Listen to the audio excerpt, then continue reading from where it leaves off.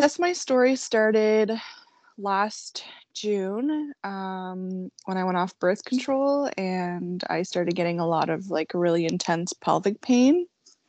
And I went to see a gynecologist after a few months and after a few emergency room visits. Um, and he ended up a year later doing a laparoscopy. He didn't find endometriosis, but he's not specialized in endometriosis. So I'm waiting again to see a specialist in Halifax. And since then, my pain has just gotten worse. My bloating's gotten worse. And right now, I'm not even working. So yeah, that's kind of my recap. My name is Shalina. I have endometriosis as well. My journey started when I was a teenager. I started getting really painful periods. I was always told that it was normal. Some women have painful periods. Birth control helps.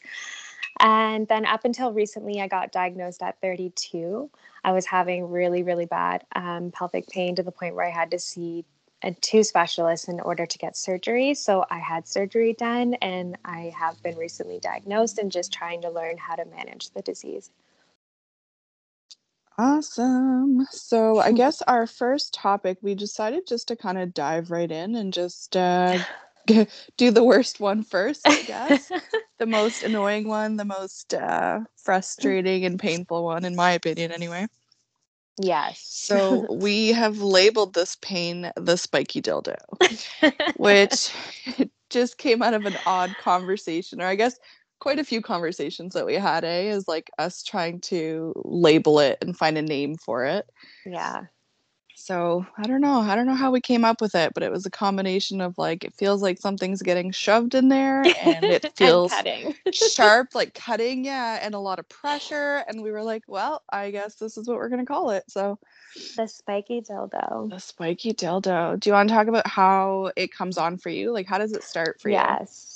So for me, it's always during a flare up. And I find like those days that I get it, I have really bad pelvic pain. I get like the cutting sensations. I also feel like there's like a bowling ball in my uterus. And then Ah, it just feels like someone has like a friggin' like dildo with nails and just ramming it, like not even like yeah. nails that are like the same quality, like not quality, but like what am I trying to think of? I'm sorry, Same like girl. sharpness, like the same, like Yeah, it's the same different. It's, texture yeah, it's or like, different. yeah. Yeah. Okay, yeah. So yeah, but it's like legit nails, like actual metal nails that are cutting in your vagina. That's what it Yeah. feels like. Yeah. It's super sharp and it's almost like Edward Scissorhands just shoved his hand up there and he's just scraping away. Like I know you've said before, it feels like someone's carving a pumpkin inside your uterus. Yes. And And I've it's described it to my doctor too, like that pressure part that you're talking about. I yes. think the worst thing I ever said to her, where she was just like, "Oh shit, she's not joking," was when I was like, "Girl, I feel like I'm gonna birth a watermelon." Like the pressure in my Yeah. uterus just felt like something was like pushing down so hard.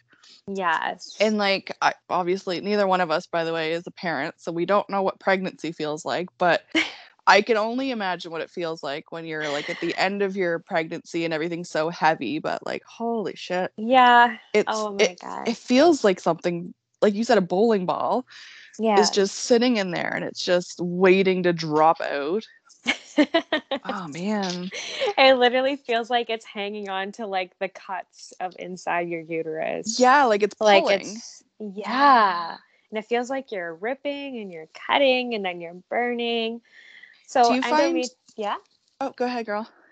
So endometriosis pain can range from like anything you can think of to like somebody burning your insides with a lighter, putting out a cigarette on your uterus, like literally taking a knife and cutting inside of you, or taking a fork and dragging it inside of you. Like literally anything you can think of, a barbed wire, that explains what endometriosis Yeah. feels like. And it attaches to different things too. Like I know for me a lot of my pain seems to be like where my left ovary is. Yeah.